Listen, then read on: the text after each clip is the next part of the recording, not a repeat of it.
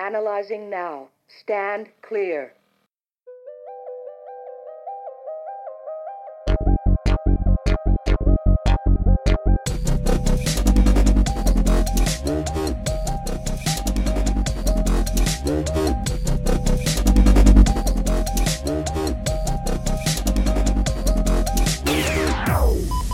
Shock advised.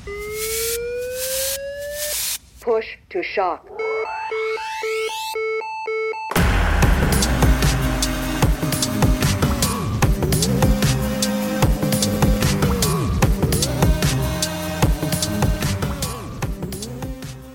Komið þið sæl og velkomin í bráðavarpið.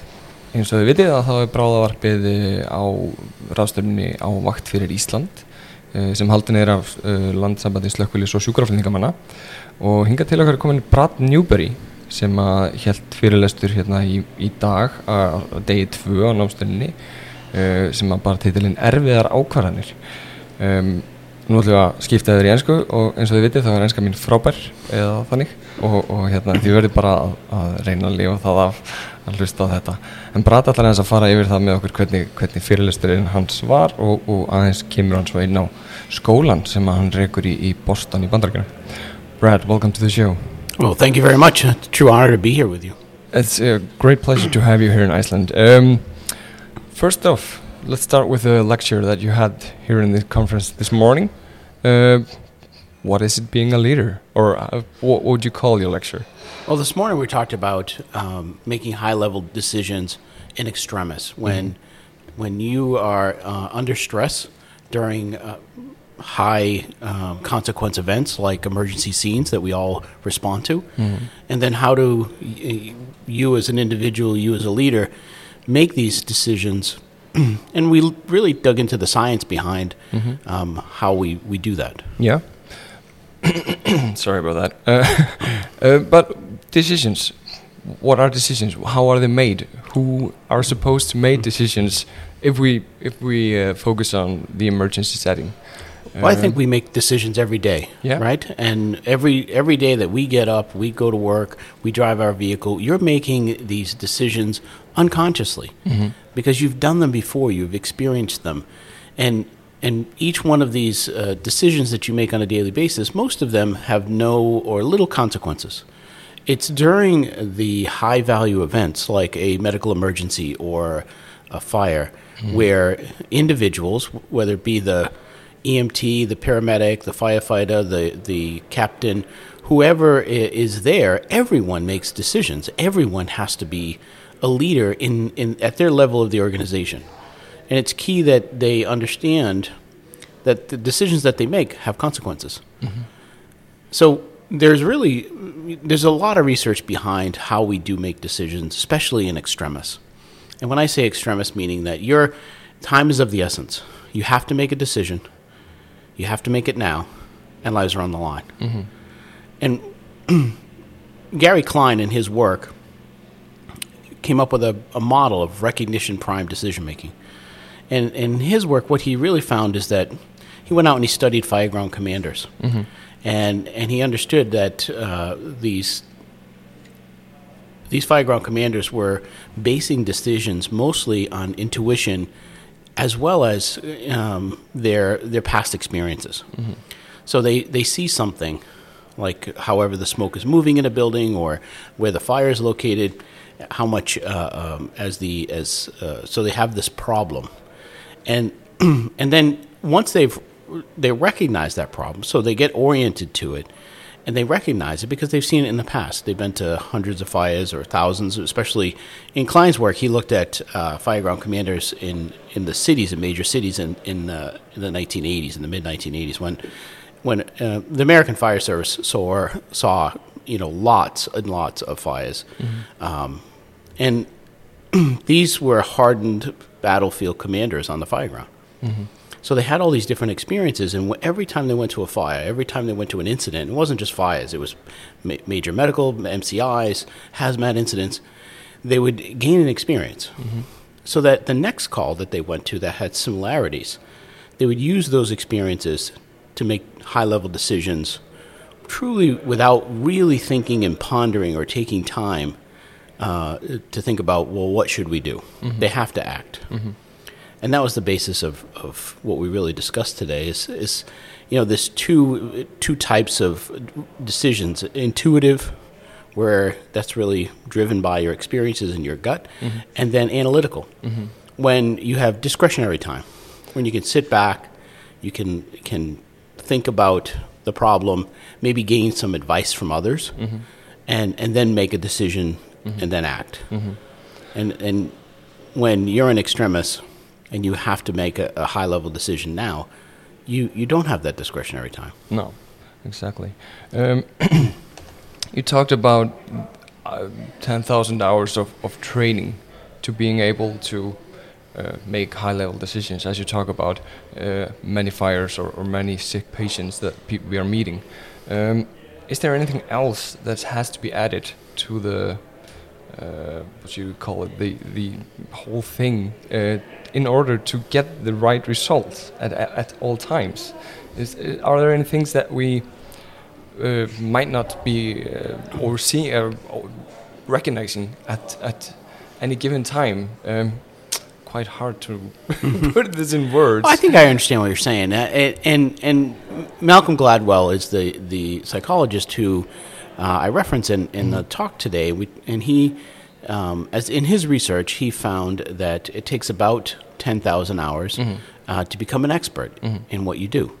And we've seen that number. Some people would dispute that number based on, it's if you have a lot more experiences and you work in let's just say you're a paramedic who's in a very busy system, mm-hmm. Or a firefighter in a very busy system, you're going to gain experiences quicker because you're going to go to more calls, more emergencies, and the more experiences you have, then the quicker that you will gain those experiences.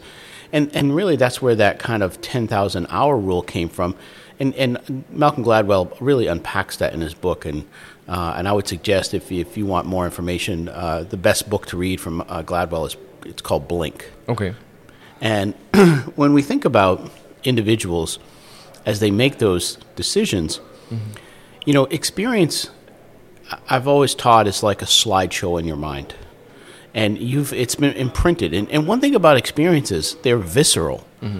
Because I would love, I've been a paramedic now for 32 years and a firefighter for 36 years.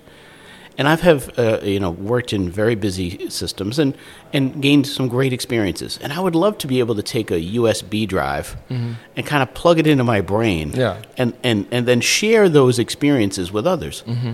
However, to truly have an experience, mm-hmm. it's visceral. Yeah. You have to feel it, mm-hmm, mm-hmm. right? So the emotions that surround that is really what imprints that neurally on your mind. Mm-hmm. So later on, when you need to recall that information, you're very quickly, you know this experience because you've lived it, you felt it, you smelled it. Mm-hmm. Things that everything, the totality of the experience mm-hmm. will come rushing back, and mm-hmm. then help you make decisions about how, what you see right now, and then, what's the problem? Why is it happening? Mm-hmm. And then understand what can we do about it based on past experiences. And it's not a perfect system, by the way. And you were kind of referencing that there are going to be times when you don't have an experience that you can rely on. Mm-hmm. But you may have other experiences that are very similar. So you have to bring the totality of those experiences together and try to shape and model and then kind of predict what's going to happen mm-hmm. If you act a certain way. Mm-hmm. You said in your lecture that over 80% of all decisions that are taken during an extremist time are taken by gut. Is there any reason for why, you said also that we have gut versus brain. Mm-hmm. Obviously, we have to have some training as well to combine it with, right? Yeah, absolutely. And I think in what you're referencing is in Gary Klein's work, mm-hmm. He came up with that recognition prime decision-making model. Mm-hmm. And what he found in his studies was that about 80% of people, when they have to make high-level decisions without discretionary time, when time is of the essence, they use intuition based on their past experiences about 80% of the time. Mm-hmm. And what he found in his work was that those individuals who could make those high-level decisions experience mattered, right? You can have knowledge, skill, education, but it really takes the experience to bring all of that together and make those connections so that you can make high-level decisions later on when you need to, when lives are on the line.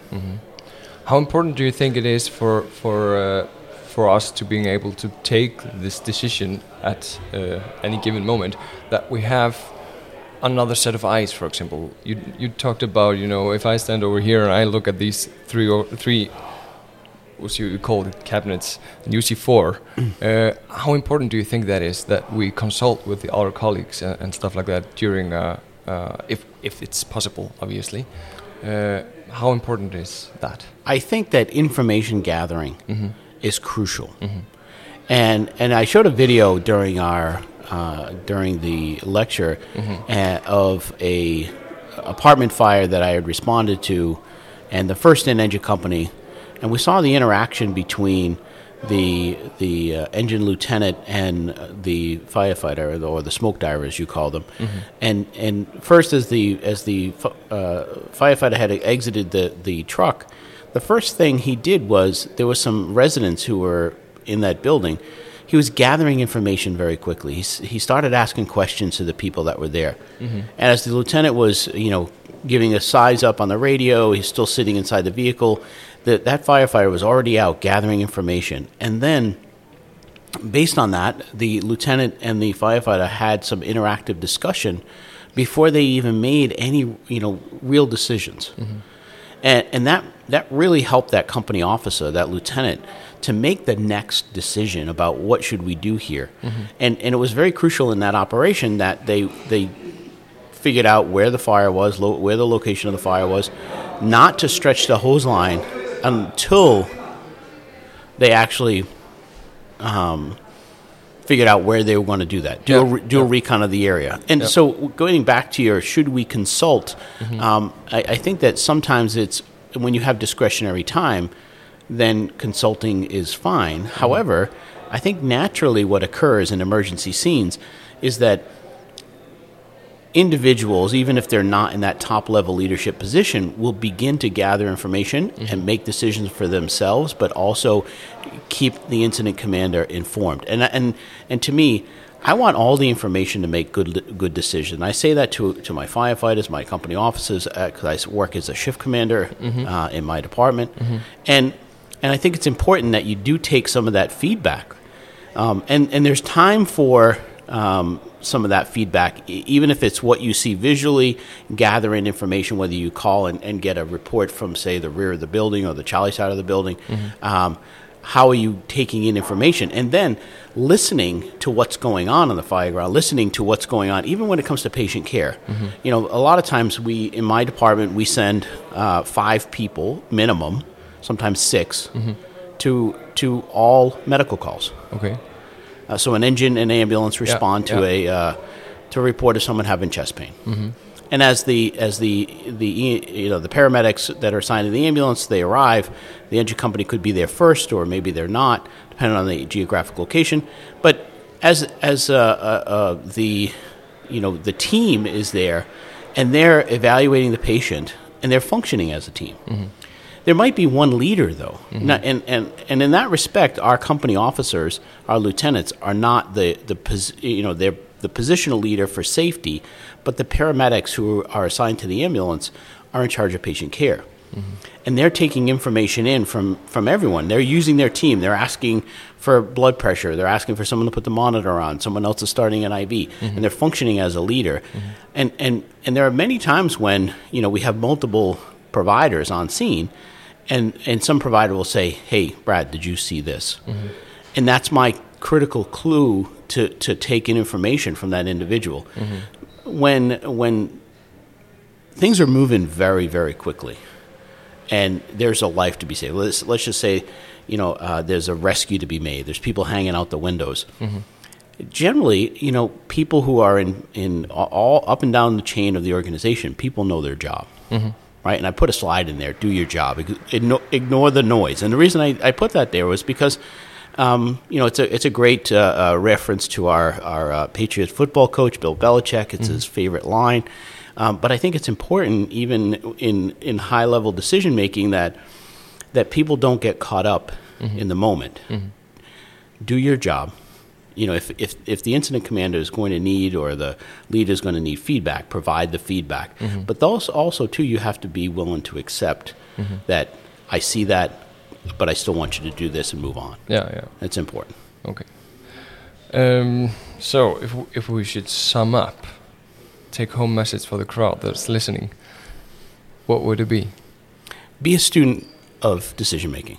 All right. I think that many times we go about our day and our lives, and I've been a student of the fire service, a student of EMS my whole career, and I really, I have that unquenched thirst for knowledge when it comes to understanding why things happen, and I think it's important if we can understand the reasons why we make certain decisions, as well as how we make those decisions. And even if you're doing it unconsciously in the very beginning, it also helps you later on reflect back and codify the information, and then and the experience that you just have, truly learn from it. So I think if I could give anyone any advice, it'd be a student of your profession. Sounds good. Sounds like a plan. Okay.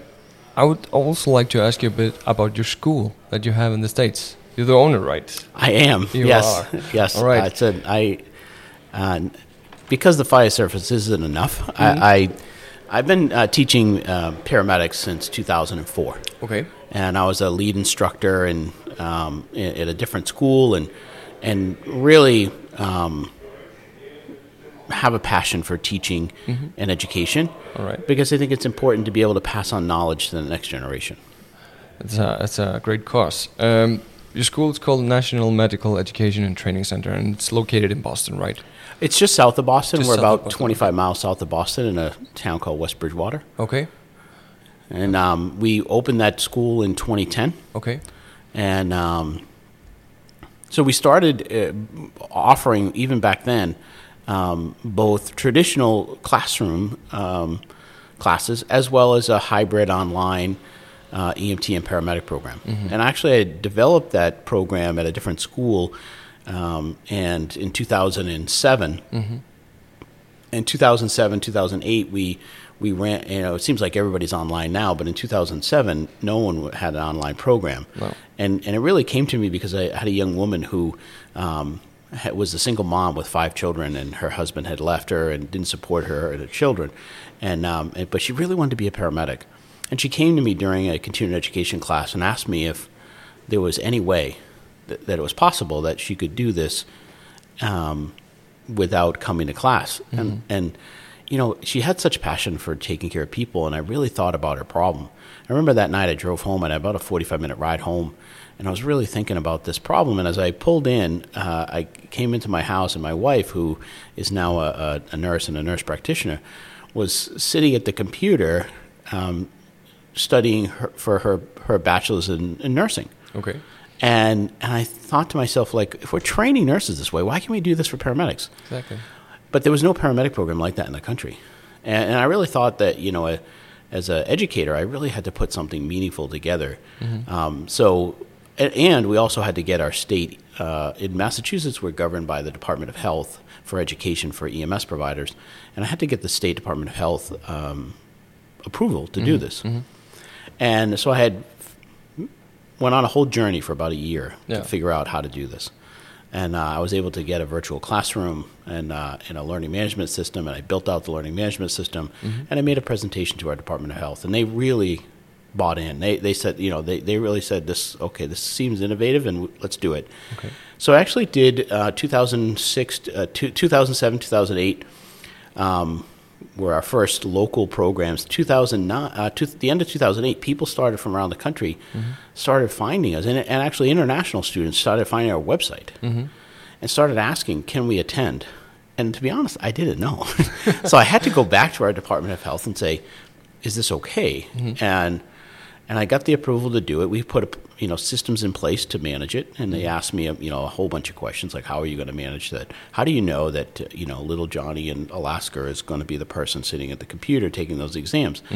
And to be honest, we really didn't. No. However, when students come to us for their skills training, because they can do the didactic portion, all the education stuff online, so that takes about 11 months. And then once they're done with that, then they come to us for skills training at our campus. And when they spend 12 days with us for skills training, and then they have to take a proctored computer-based written exam and prove they have the knowledge. Yeah. Right? So we had really good checks and balances in place. All right. And we have phenomenal success for our students. Great. And now it's been, I opened our school in 2010, and it's 2021 now. And 11 years, we've had just amazing students, amazing success. And I studied the program academically. For my thesis in grad school, when I was in graduate school, I did a comparative analysis between campus students' successes and our online students. Okay. And what we found was that our hybrid students were beating, hands down, our campus students. Oh, really? And I think there's a lot of different reasons why, especially since many of the folks that we have that come to our school from distances don't have a lot of options for education, for paramedic level education.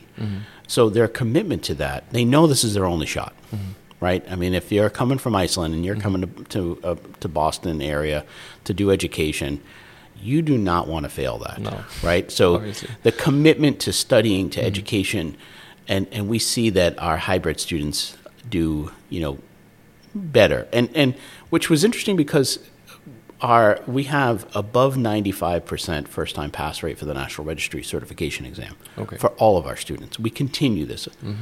And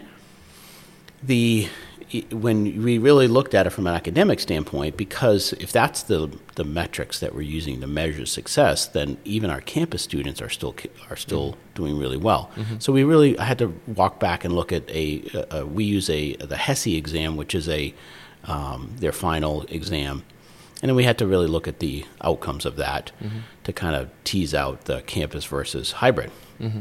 But at the end of the day, we actually make a guarantee, which is something that's you never see this. If you finish our program, and yes, people attrition along the way because of academics or life gets in the way or whatever. But if you finish our program, we guarantee that you will pass the National Registry exam. All right. And if you take the National Registry exam in the allotted time and you don't pass, you can come back to school for free. Oh, really? All right. And it doesn't happen. Oh. Right? So we know that, but because we have a lot of not only the education, but all the rigors of paramedic school that students would go through to get to that point, they're going to pass. We have 100% pass rate. All right. At the end of the day.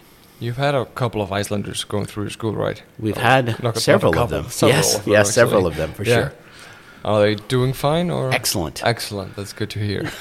Some of our best students, and I'm not saying that just because I would say that hey, we have challenge, but I think there's a lot of different reasons. One, they're under the microscope here, and they chose a different program, a different platform than what had been done in the past, and all of a sudden, there's. I think anytime you see a change or there's a difference, especially in fire and EMS, the first thing is everyone's guard is up. Yeah. Is this legit?